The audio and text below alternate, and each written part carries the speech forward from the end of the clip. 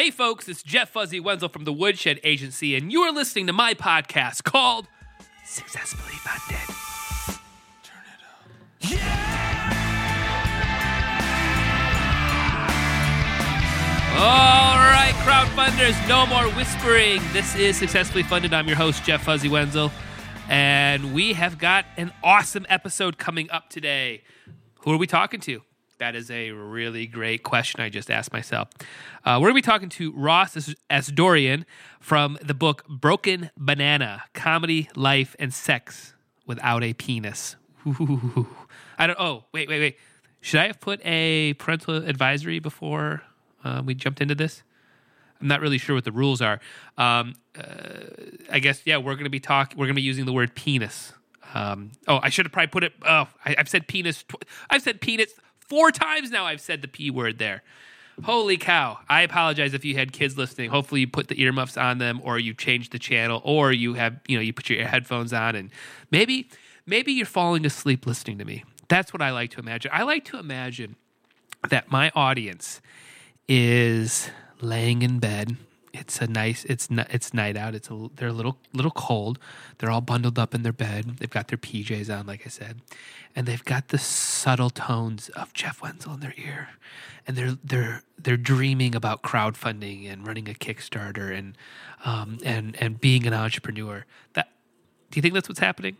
I don't know. I doubt it. More than likely, you're probably either in your car, or maybe you're working out, or whatever you're doing. Who knows what you're doing, right? Who knows? I listen to podcasts all the time doing weird stuff, so maybe that's what you're doing. But today's episode is going to be more of a fun one, right? We're going to be talking about a traumatic event that happened to Ross, that he opened up his vulnerability side and decided to write a book about it. And the reason I talked to him is I felt like there was going to be a great story in this, and there is. Man, I can't wait for you guys to hear this interview. But some absolute math scenarios going on right now. We need to get Ross funded. His goal is $8,000. He's got 5 days to go, and he's sitting right now at $5,600. So we've got to move the needle here. So if you are somebody who supports a lot of Kickstarter campaigns, go get this book right now. You're gonna love these stories. You're gonna be into it. It's funny, and yes, he broke his penis, but there's some funny stories behind it. And I think, too, you'll hear in the interview, and again, I don't want to spoil this, but you'll hear in the interview that, there's a lot to this, right? There's what happens to people when we go through traumatic events and the loneliness that can come from it. And we're going to dive into that. So that's coming up. What else is going on? Well, we've got Valentine's Day right around the corner. I took the liberties of cleaning myself all up today. If you gentlemen out there know what you mean, you got to clean up, right? I'm getting prepared mentally and physically for the holiday, and we're just going to try to go, just go crazy with it, right? Try to do something special. More than likely, none of that's going to happen. But hey, you try, right? You got to be prepared for it. You don't want to get stuck in a situation where you're not fully prepared. And luckily for my wife, I am preparing. I have prepared, is what I should say. But I think next week, I'm trying to think something, and maybe you guys can give me some feedback on this. The kids have a week off for winter break or something like that. I don't even know what it is. And I'm thinking about doing something. I'm thinking about maybe the Rock and Roll Hall of Fame might be fun, or maybe going down to Pittsburgh and just trying to get away for 2 or 3 days. I mean, again, with my work, I just need the internet, so I could clearly work from the road. But I was thinking maybe that might be fun, or go to some hotel and get it where they have a nice pool and just do some swimming and just doing some hanging out. So that's what I'm thinking. That's what I'm thinking right now for next week, maybe for a couple days. I got to look through the schedule, though. That's what I'm planning today, trying to get away for a quick little mini vacay. And I'm excited about that. You got to spend some of that quality, that QT, that quality time with the kids and the wife, right? Maybe that'll be my Valentine's Day surprise. I don't know. We'll think about it. But what else is going on? Man, it's freezing here in Detroit, man. It's like I live in an igloo. The snow is up half, we've got like 10 inches of snow out there on the ground. Man, all I did was snow blow from like Friday on. It felt like I was snow blowing every waking minute, man. Thank God I got that. Yeah, for the people out there who don't have a snowblower, you got to go spend the $200, man. With the first 3-4 years we lived at this house, I didn't have a snowblower. I tried to man it right with a shovel. And there's a point that you hit a wall. It sucks. It sucks. You got to go get the snowblower. You just really do. So thank God I got that snowblower a few years ago, and yeah, it still works. It still works. There's no doubt about it. But it's much better than manhandling it with your shovel. So another thing is, just to kind of keep us on theme today, has anybody out there watched the show Easy on Netflix? It's a great series. There's two seasons. Each series has like 8 episodes, but man, did they shoot some very realistic scenes. And I know the director, I think his name is like Joe Somberg or something. I talk about him in the interview a little bit too, just because I've just literally deep dove into these episodes of season 2, and they're fresh in my mind. But it's a really good show, and there's such an honesty and a reality to these episodes that it really feels like real life, And if you do some research on it, you'll see why it has that tone. But man, I definitely recommend too, if there's something else for you to check out outside of backing the Broken Banana, go check out the shows Easy on Netflix. They're really, really good. I don't know. They're on my mind a lot right now. But all right, so this is the part in the old episodes where I ask you guys to do me my favors, right? I need favors. One is go on iTunes, leave me a review. Second thing, share this with a friend, right? Maybe that way, when you're thinking about it, you're laying in bed, you're thinking about that special someone, go tell them to listen and be a subscriber to the episode. If you want to hear more about me, which I know everybody does, everybody wants more of Jeff Wenzel, right? Come on. I mean, it's me, right? You can go listen to me on the Standcast. You can go over to iTunes and subscribe to that. It's called the Standcast. That's, I talk about men's stuff going on right there, right? Men's stuff. So go check me out over there if you want to listen to it. And go to the website, woodshed.agency, if you want to learn more and reach out. And even if you want to be a guest on here, we'd love to have you. So, all right, let's go ahead and kick my conversation with Ross, and let's talk about his Broken Banana. All right, here we go. And say that I truly know love, felt love, breathe love. All right, Ross. See that red light up there? That's where all the pressure starts to happen. You can probably feel it right now, right? I can feel it right, the pressure right where it should be. Yeah, well, it's good that you talk through it. Some people they just clam up and that's it. That they're just done. The key to any successful relationship is communication. Good. Well, hopefully at the end of this, we'll have a good, healthy relationship. If you feel something, say something. I think that's what they say. I think that's what the subway sign says. All right. I think so too. Yeah. Well, let's start off with a quick sound check. What did you have for breakfast this morning? Classic New York breakfast. Went to the corner deli. Bacon, egg, and cheese on a roll. Munster cheese. Nice. Munster cheese. That's a good cheese. That's my switch. That's my switch. Yeah. It's usually like a little cheddar, maybe some mozzarella on that. We're talking bodegas here, so they usually slap you with some American cheese, but I know. They've got everything, and the Munster's got a little extra cheesiness to it. Yeah, you know what? That's a good. I'm going to tell the old wife. She likes to get the cheddar chease here a lot. I think some Munster would go nice. You remember this moment? Yeah, you're right. Yeah, this is it. You did it. Thank you. Appreciate that. So when we have these, everybody's just like, man, your cheese here is just great. Wow, it's so cheesy. This one time, this guy Ross just randomly told me. Yeah. Thanks, Ross. Cool. All right, I think we're sounding good. Let's rock and roll here. So why don't you tell my listeners what you are currently raising money for on Kickstarter? Yeah, so I am raising money to basically publish or distribute a book that I wrote not too long ago. And what's that book called? The book is called Broken Banana, and the subtext of it is life, love, and sex, ... without a penis. Yeah, so that's why we're doing an interview, because I would like to hear more about this story. It's weird. We had originally scheduled it as a video podcast, but you changed it. I don't know why. Yeah, I didn't. Yeah, you're right. That would have been interesting on the old Facebook. We might have gotten a flag. Yep, one flag. Well, let's dive into that a little bit. Yeah, let's. I think my listeners are going to have to understand a little bit more. Sure. What's going on here? Let's talk about why it deserved a book first of all. Sure. So I think that the comedy it's a comedic memoir, and basically the narrative of the book is the accident through the recovery through the first time I had sex again, which was kind of like losing my virginity. Sure. And the kind of the why this was different, and not to at all shame anyone else who's been through something similar. But the severity of my particular break was one of the worst ever recorded on file. And it was a freak accident. And I think it's like like I'm that guy that has all the bad things happen. Like I have really bad luck. So after, like 7 years of it, you kind of start laughing at it. And so the book is, the narrative kind of takes you through that, but it's also a much deeper dive into just like the going through the medical trauma, that just the hospital is a funny place in general. Sure. And, there's a lot of ups and downs, but also, the relationships that these types of things affects when you're forced to talk about something that you usually don't talk about. This isn't really something that you can brush under the table. When a 27-year-old is walking around with a catheter, you're talking about justifying to your job. You're talking about, my mom and my brother came out to take care of me. Like, the things that you don't want to be sharing, you all of a sudden now have put it out there, and it kind of just opens up everything else. And so that's, a lot of the book is why we are the way we are, because whenever anyone who's been through medical trauma knows that you sit with yourself quite a bit. And also anyone who's been through medical trauma tends to know that you're the one who has to be the most calm in the scenario.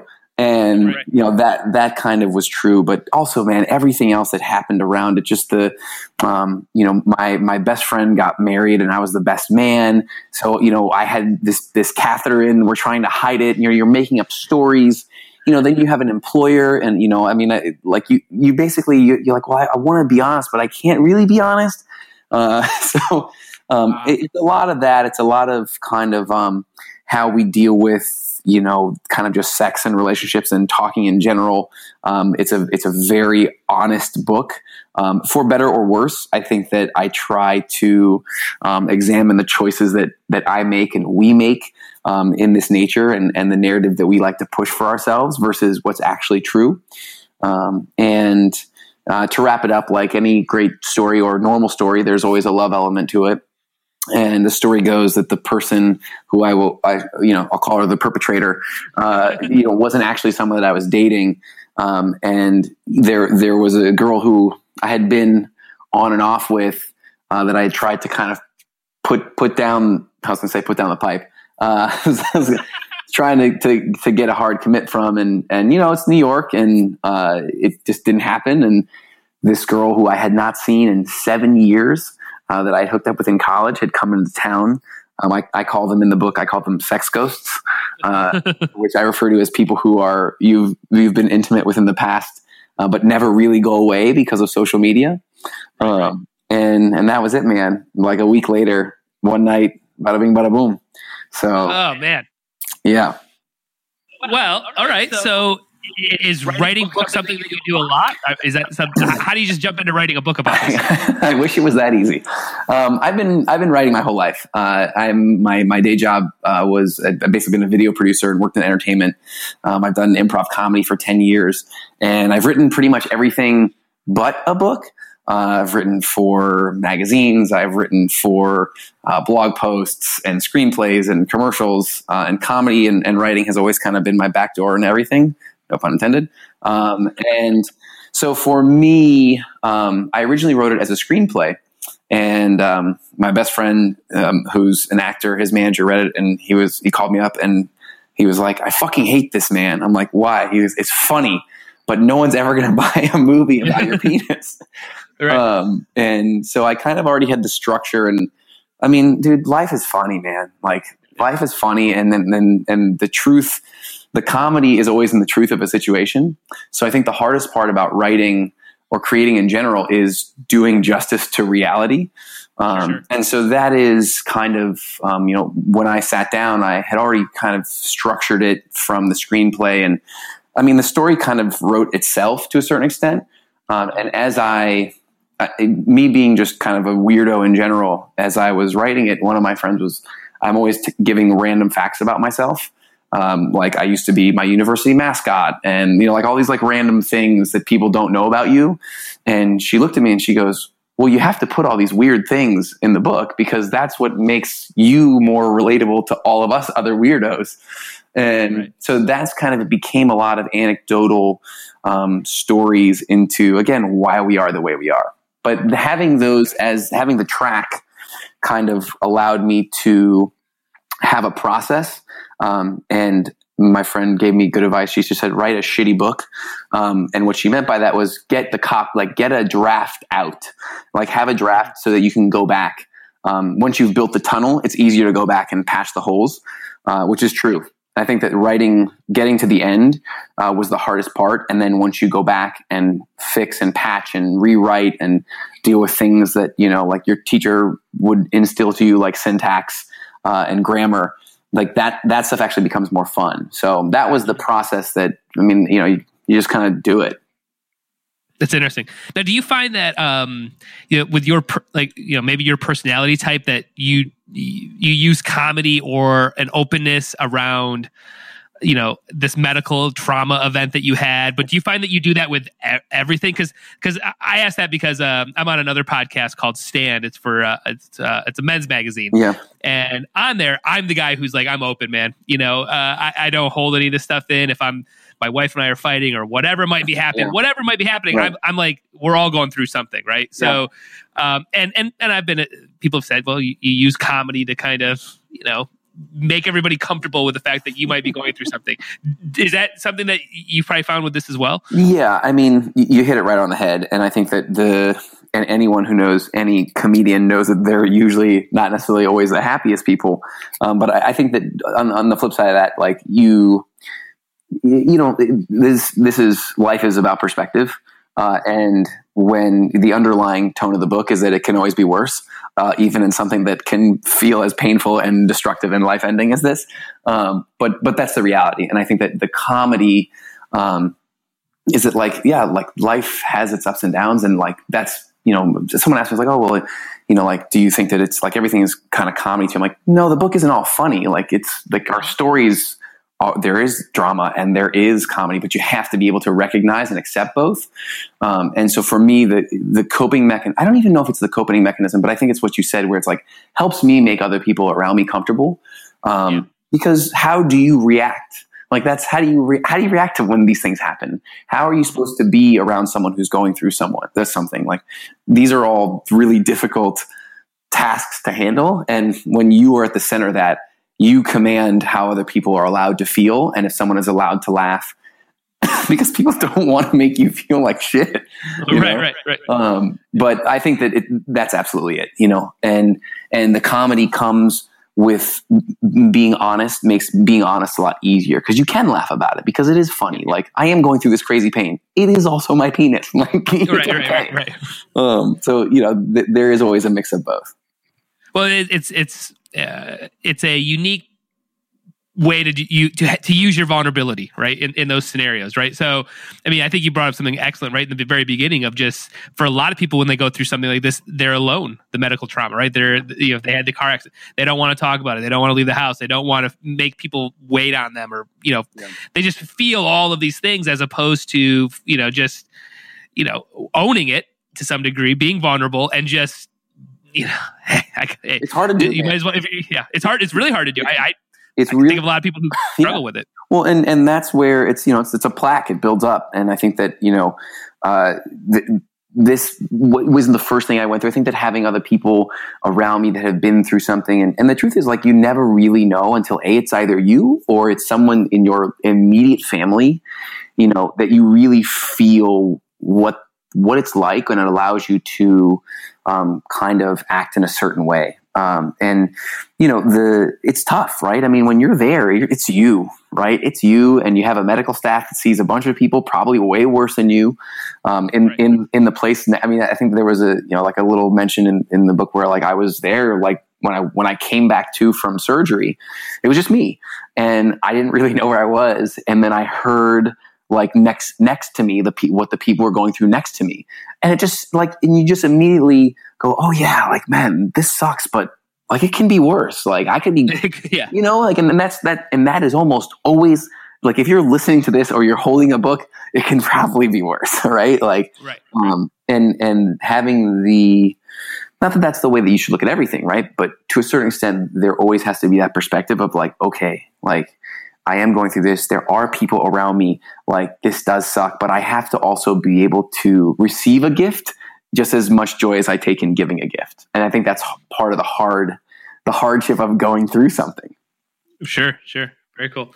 So where is like this starting point for any sort of writing a book? I mean, that's a hard thing it's a big task, right? Yeah. So is it just, what was your starting point? Did you just write a little bit every day? Was it a blog? I mean, how did you start the process? Oh my gosh. I think that writing is like this elusive thing that everyone knows they can do or want to do or have done because we write all the time.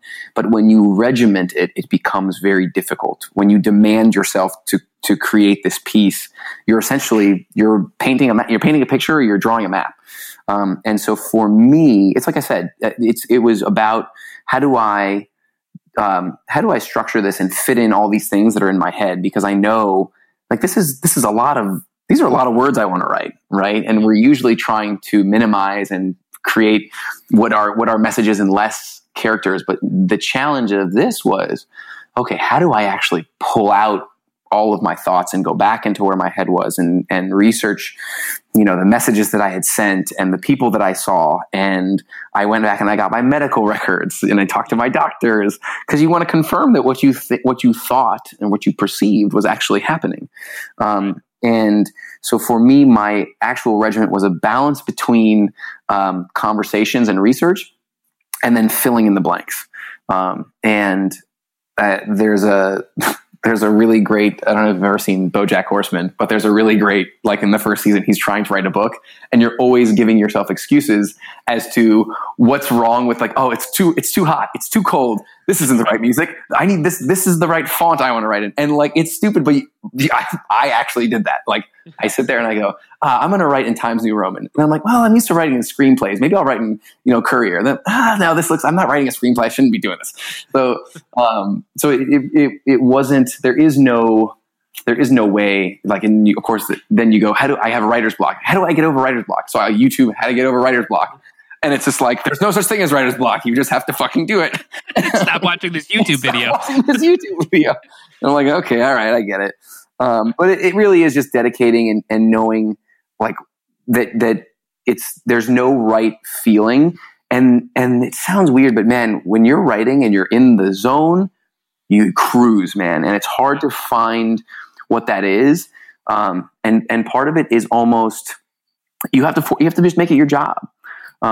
And I think in the creative world, we tend, like, I'll just bracket, society tends to give us this license to say, oh, well, it just comes to you. No, it doesn't. Like, you have to just sit there and you do the reps and you write it down and you get it out of your head and you just can't let your fingers stop moving. And then when they do, you go, okay. And then you basically do the thing that everyone does. You walk up, you go to the fridge, you close the fridge, you sit back down, you type 5 words, you get back up, you go into the bathroom. You don't actually have to go to the bathroom. You walk, you just sit back down, but you get into this dance then you finally sit back down after those 10 trips to the fridge and you crush for an hour and you just write. And then, like I said, it's that you just want to write a shitty book and you want to get that first draft out so you can go back and make it a good book. And it like the first draft versus where I ended with it are literally 2 different books. Mm-hmm. But you need that. And it's hard to spend the time creating something if you don't feel like what you're making is going to make the print room. Yeah. Because you don't see it. You go, no, I don't want to write this down on the page in case someone sees my notes and then they realize how stupid I actually am and that I'm not creating something perfect from the beginning. And it is this self-awareness that you have to shed, or not shed, but just get over, to actually get on there. Yeah. It's amazing, that concept. And I think this, for me, I learned this in music, right? So I had bands and studios and you just realize, like, boy, that first thing you spit out as a song is not what the final thing is. It's not even close, right? Like close. I just had a chorus idea. I jotted it down into a tape recorder, whatever, But we took that sort of concept, that I've had my entire life into running an agency. And it's amazing how many clients get stuck in the perfect Facebook post, the perfect blog post, the perfect podcast interview. And then they actually never do anything. Like they actually never make anything because they're constantly like talking about making the perfect podcast. It's like, just do anything. Just do anything and we'll fix, it'll get better. And it's like, yeah, but what if somebody sees it? What if someone sees it and knows that I'm not really a genius? It's like, no, dude. Nobody thinks that way. I mean, look, I think that I'm not going to even call it an epiphany moment, but I went to this museum and they had on display some works of art from an artist that had died that were unfinished. And it looked so incredible, like just to see where the painting was going, that people actually really enjoy the process and enjoy the struggle, that to know that like this person who created this thing did go through and was a human. I think that there is a power in that. And I mean, you know, with music more than anything, what you hear is, you know, so many tracks, even though it's like, oh yeah, it's drums, bass, vocals, you know, guitar. Like, no. There are literally 89 layered tracks to this song. Yep. And that's not even mastered. Like, you know, and that is what is difficult to get. I mean, I tend to say just creating in general.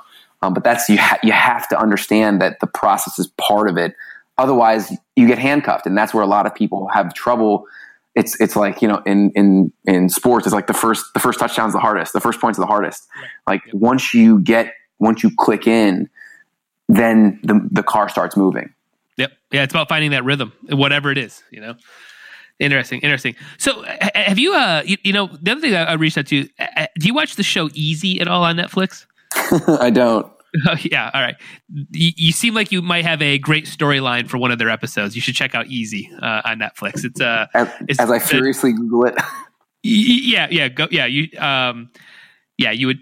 This would one of the reasons I was watching season 2 when I first sent my email. I was like, "Hey, we should talk. I think this is funny." So that's how you got to this point right here. But it's a really interesting show. Shot in Chicago. What's his name? Joe Sonberg does it, and they're all like improv, almost like one taker type of episodes. They're kind of short too. Yeah. They're real cool. But so I mean, so my question on that was, boy, with all the vehicles that need content, you know, Amazon, Vimeo, everything needs content. Boy, this feels like it could be turned into some sort of like video thing, you know, video series thing. I mean, look again. It's tough, right? Because you gotta crawl before you walk, man. Right? Like, and you got to put the work in, and even when the work's done, there's so much more, and there's so many things that have to happen. And you know, in the music industry is the same as any sort of entertainment, music, you know, film, TV. There are so many factors that are built outside of having a good story and being able to tell it and having the talent. And I think that the power that I found in the book versus the screenplay. I mean, again, I wrote it to me. I was like, oh, this is like The Hangover. Like, this is that story. Right. And I see it and I get it and I know how to write it. But the reality is that it's like, what's funny is no one will read a screenplay. Like, people don't just casually read screenplays. You'll read a book. And look, even the narrative of that is so important. And I think for me, knowing that is, I actually just wanted to have the story out there. And to me, it is, I do like, for the comedy, I like making other people laugh. And I think that for the people that are going through stuff, there is a comfort in, we all think that, you know, we're all going through whatever we're going through by ourselves and no one's ever gone through it. And I think that the more stories of that's not true and that other people have probably been through the same exact thing, there's a comfort in that. So I think that to me was goal one. I mean, look, man, whether what we create is good or bad is not up to us. We just keep creating it. And so for me, I didn't want to sit there and go, okay, I want to write this screenplay. It's a movie and I know it's funny and I got to make it. And who am I going to, dude, I'm a video producer. I know this is not how this works. And so having the power of truly just making something that has my name on it, you know, and when I produced for other companies and the other places I worked at, you know, I worked at Red Bull before and NBC, and, you know, when you make something, it's amazing because you go, oh, this is mine. I produced this. I directed this. And, but, you know, it says Red Bull, but it's me. I did that. It doesn't matter. Like, there's always going to be a collective synergy to what you do. And so it was nice to sit down and just be like, cool, I can die now and my grandchildren will read this book and be like, our grandfather was a pervert. Like, you know, but it was mine. So you know, there is something that feels very good about that. And then, you know, you have the job of respecting the work and trying to get it out there. And I mean, that's where we are now, you know? Yeah. Have you done any sort of? Did you try any stand up with it at all, or like small storytelling types of things before you went to the book? I infamously told the story for the first time to a bunch of strangers at my buddy started an adult summer camp called Camp No Counselors, and they did their first corporate one, and he had invited me up with another buddy of mine who was a DJ, and like they always do a talent show and it's very fun. But again, it was a corporate one. So he's like, hey man, hey, will you do something? I was like, if you want me to do something, I'll get up. But it's their show. Like it's their camp, and people weren't really signing up. And he just leans in, we had a couple of drinks, and he's like, yo, will you tell your story? And I was like, that's ridiculous, dude. I don't know any of these people. He's like, yeah, but it'd be funny. And I was just drunk enough to do it. And it was fun, man. I mean, I wish that was on, I wish that it was recorded. I mean, I probably did a terrible job because I was drunk. But in my head, obviously, I was very funny. But I mean, dude, other than that, it's weird, man. Like, because it is, I mean, it is like, it's a weird, I was going to say it's a touchy subject, but again, with the pun. So for me, I like having it as a book because you don't have to see what I look like and take the judgments that come with that. Or what any of the characters look like, that it's removed from it. Like it's a book, it's written. That's what I'm doing. Like I'm not there to perform it. And if I can, that changes how honest that I think I'll probably be able to be with the story. And when you're writing, it's like when you're texting a girl you like or a guy you like and or don't like, and you say some shit that you would never say in real life. You'd never say it. That's kind of what writing is like, because you don't have that initial reaction, so that fear of being honest isn't there. You just get to write it, and then all of a sudden, like some people that have read it, they're like, "Man, you really honest here." I was like, "Wait, what part are you at?" And oh, this part where you said this and did this, and you were talking. I was like, "Oh wow, I did write that, didn't I? I really did say that." Yeah. I mean, that's kind of why I stayed away from that. Yeah, I can feel that moment because again, the other podcast I talked about, even what I do in my intros for this, I'm pretty open and honest. And sometimes people will hear something from like 2 weeks ago and they're like, "Are you all right, man? Is everything?" I was like, "Oh, I was just a Monday, man. I was just I was there in that moment. I was in the moment. Yeah, I know. I had a grumpy moment and I've turned the mic on. I don't know. I'm fine. Whatever. Leave me alone." Yeah, interesting. Well, how did you get to in the whole process here? Where did Kickstarter start to fall into your mindset of like, let's try to take this over to crowdfunding? Yeah. So it really wasn't, and again, I'll try and be very honest because I would love to say it's all glamorous, and we all know it's not. I had basically found this firm which had done a Kickstarter for a friend of mine's book, and I was pretty skeptical. The bane of my existence and a lot of other people's is asking for things, especially when you can't give something back, and so that made it a little tough for me to go into. Where I felt it was good was this firm that I had reached out for to hire. I was like, cool, if you can have the success that you did with them and explain to me how it worked, okay, great. And they did, and the meeting went well, and I kind of had brought them on, and that's how I baked it in. And your hope is that you can get some sort of pre-press out of the pre-sale. So that was kind of how it originally started. I had done a Kickstarter many moons ago for basically what was a Portlandia of Seattle when I lived there. And I did a sketch show. And I know how nerve-wracking it can be and the anxiety that it induces, right, no matter how big or small your goal is. So anyway, the idea and the reason that I did it was because of this firm and the success that they had previously had. Gotcha. Yeah. So, I mean, with your campaign right now, this was more like, you got a little ways to go here on your goal, but I wanted to, kind of jump on board and help as much as I can with my audience. Cause I thought, it's a great story. It's a fun concept. It's not, somebody who's on Kickstarter all the time. It was, there's not another campaign like this right now. So that's a good thing. So, I mean, but did you end up working with that firm, but how did you get to where you are at least right now? Or did you do it all yourself?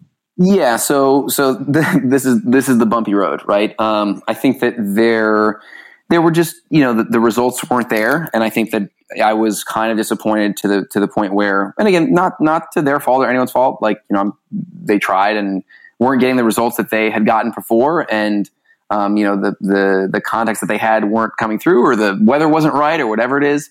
And so I think that again, not being someone who is really great at the self-promotion and this kind of stuff, I was losing sleep, and I was like, what am I doing? Like, why did I choose to do this? I could have just done a pre-sale. And I know the answer. I know the answer is actually like to do a Kickstarter and have the groundswell and build the audience. And also, this sounds so silly, but like when you're ordering books to print, to have an idea of how many can lower the costs. And, I'm doing it in the printing press that I found is in Sacramento, who I actually found from a guy who self-published in an Uber, whose book was in an Uber, and I talked to him. But I wanted to print it here. I didn't want to go and do like the Alibaba for $1. Like I for whatever reason, I think that could change drastically. But that was how I arrived at the Kickstarter number, and how I was like, okay, this is the way to go. But dude, I was losing sleep, and I wasn't getting the results, and I'm sitting there and being like, okay, I gotta just put the pants on and make the calls and send the emails. But man, things work and they don't work, and the unfortunate reality is, I might not meet my goal, and I might have to dial back and then say, okay, do I keep pushing, or do I just then reset this as a pre-sale? I had an interview with Vice, and this is actually just comical. And I had an interview with Vice with through a girl that my brother went on a date with through like a dating site 10 years ago, who we still followed each other on Instagram, was like, oh, you should talk to my friend Vice. Did an interview, and went really well. She's like, this is going to be great. She had written an article about there's a penis museum in Iceland, apparently. Yep. And it was supposed to run on Thursday, and then she texts me and she's like, hey, she's like, I'm so sorry. She's like, apparently we have run like 2 penis stories like last month, so they don't want to put this up right now. And I'm like, universe. So like that was something I was like, okay, maybe this will catch and send me where, because it's just, dude, it can be anything. It can be anything that sends it, that gets on the homepage of Kickstarter or whatever it is, and you send the emails and you hope for intros, and maybe you were nice to the right person at the right time, and you never know. And so I think that it is, it's consistency and trying to be persistent and hoping that, in this karmatic universe that these things pay off. But at the end of the day, man, you never know. Like, you have to know when to hold them and when to fold them. And I think that, with this firm, God bless them, like, I just had to cut my losses, because every dollar does count, right? Like, this is money that I left the job, and I have been trying to do the independent thing, and there is a weight to every dollar that I'm spending. Yep. And the longer that I wait, the more of my own money I have to burn, and it is a waiting game. Like, all of this is a waiting game till the thing clicks. And if you have somehow managed your time and money right, that you waited long enough that it clicked, then you win. So that is, for me, where I am right now, reassessing things, hopping on your blessed podcast and being like, yo, what up, world? But it's, it's a combination of a lot of things, and anything can click or not click. And people can say, well, you guys want to do it in January, we want to do it in February, you want to do it for this long. And well, Kickstarter's research says it. I mean, dude, I translated it into 3 different languages because I read that like Germany is the highest non-speaking country of Kickstarter donations. I'm like, screw it. Like, let's see if we can get some weird Germans. They'd be into that shit. Like, I've been to Berlin. There's some weirdos over there, but you never know, man. No, I hear you. Yeah, you never know. But I feel good about, the good thing is, and I think that a lot of creators are like this. If you feel good about what you've made, the perceived hard part is over. Right. The reality is, the hard part for the people who are creating is the marketing, and the hard part for the people who are marketing are the creating. So it's always the opposite. Yep. Yeah, you're right on that, man. There's no doubt about that. So and so right now, currently, you're back on top, right? You're back riding the horse. You're all good to go now. I love every. Isn't it great how everything you say kind of becomes a "that's what she said" joke? Like, it happens. Yeah. Look, man, I wouldn't be laughing about it if things didn't end well. And that's not to say that it's not different. I was joking that I think I'm the only man who can say he's lived with 2 penises. And I mean, dude, it is such a New York story where, again, it's the severity of what happened to me. And the fact that I was in New York and, you know, I had the ambulance, these ER guys that showed up were the most bro New Jersey guys. And it was like it was like I became their brother when they walked in, because when you know something's bad when the EMTs, the paramedics, when they look at something and they go, ooh, like that's when you know, because they see the shit. They see it all. They see it all. Yep. And I remember, well, I talk about this, and I was like, in my like, you know, frugal sense, I remember they had the ambulance and I was having a conversation with them. And I was like, hey man, like, should I just get like a taxi? Because it's going to be covered. I mean, of course I'm out of my mind, like adrenaline pumping, right. Having discussions about whether my insurance is going to cover this. Yeah. And they were like, listen, man, if it were your toe, maybe, but like, let us take you to where we need to get you. And they took me, like, they didn't even take me to the closest hospital. They took me to New York Presbyterian, which was like Upper East Side. And dude, it was like all these things. Obviously, it was the best outcome of the worst possible scenario. Right. And so I had torn 2 of my muscles, but then I also severed my urethra. Ugh. And that is the part that makes you cringe. Because when you hear about a break, it's usually a muscle tear. Yeah. Well, the reason that this ended well for me was because down the street from the hospital they put me in just so happened to be one of the handful of urethra reconstruction specialists in the country. Wow. So he came, and no one knew we needed him until they actually opened me up, because they didn't know I couldn't pee. So they didn't know what was wrong with me. And so when they opened me up, the doctor who was operating on me basically took a dick pic, actually, and sent it to him. And I actually think that's the first dick pic of mine that's on file. So congrats. And he literally canceled all of his appointments, came over and did surgery on me. And dude, when I tell you that this guy was my angel, like there's so much room for error in this kind of specialty surgery. Right. That, you know, it can cause like extreme curvature and pains and scar tissue and like the shit that you just don't even want to think about. So unbeknownst to me, while I'm taking my deep sleep, like this guy came from down the street, canceled everything. Like I became a mini celebrity in their office. Right. And when I went back in for my checkup to get my catheter out, like everyone knew who I was. They were like, I was like, hi. They're like, what's your name? I'm like, Ross Asdorian. They're like, oh, we've heard about you. You're the guy. Yeah, I'm the guy. Well, I was also the only person like under the age of 75 that was in a urology office. So yeah, man, I mean, it ended well. I mean, I definitely have some scars and there's a little bit change in my anatomy, but right.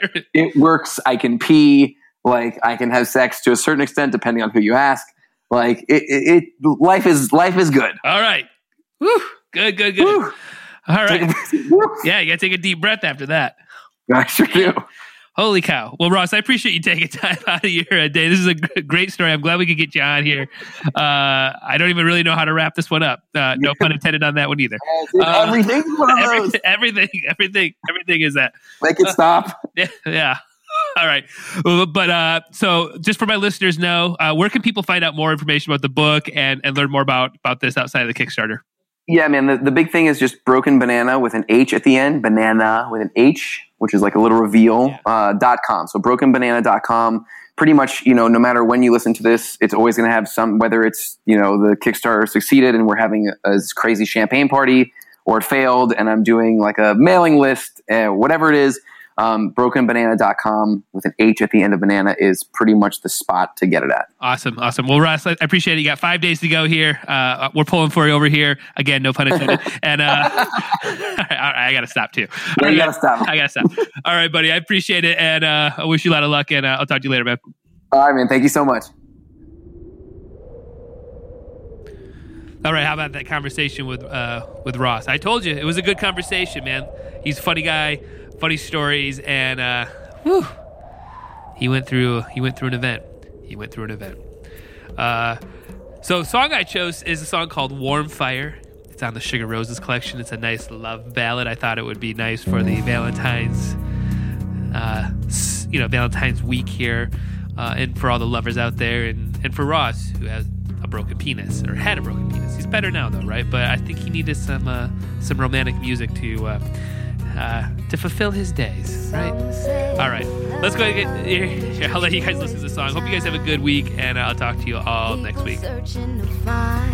Some say it is blind, it's all in your mind. Some say love is defined by the ones we confide in. Love, feel love, breathe love, love. So take the pain and just put it behind now. We can start over for real this time. I want you to know that I'll be here for you, and you will always be on my mind. When it is cold and you need someone to hold, remember you're never a stranger, you're always at home. Look to the arms which you belong to, help you and encourage you, help you stay strong.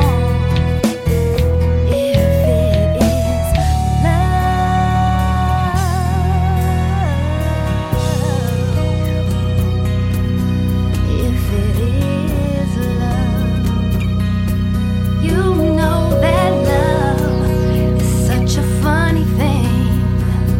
Some say true love feels like a dream, some say it's like a fairy tale. Well, I've been through heaven and hell to stand here before you and say that I truly know love, felt love, breathe love, love. So take the pain and just put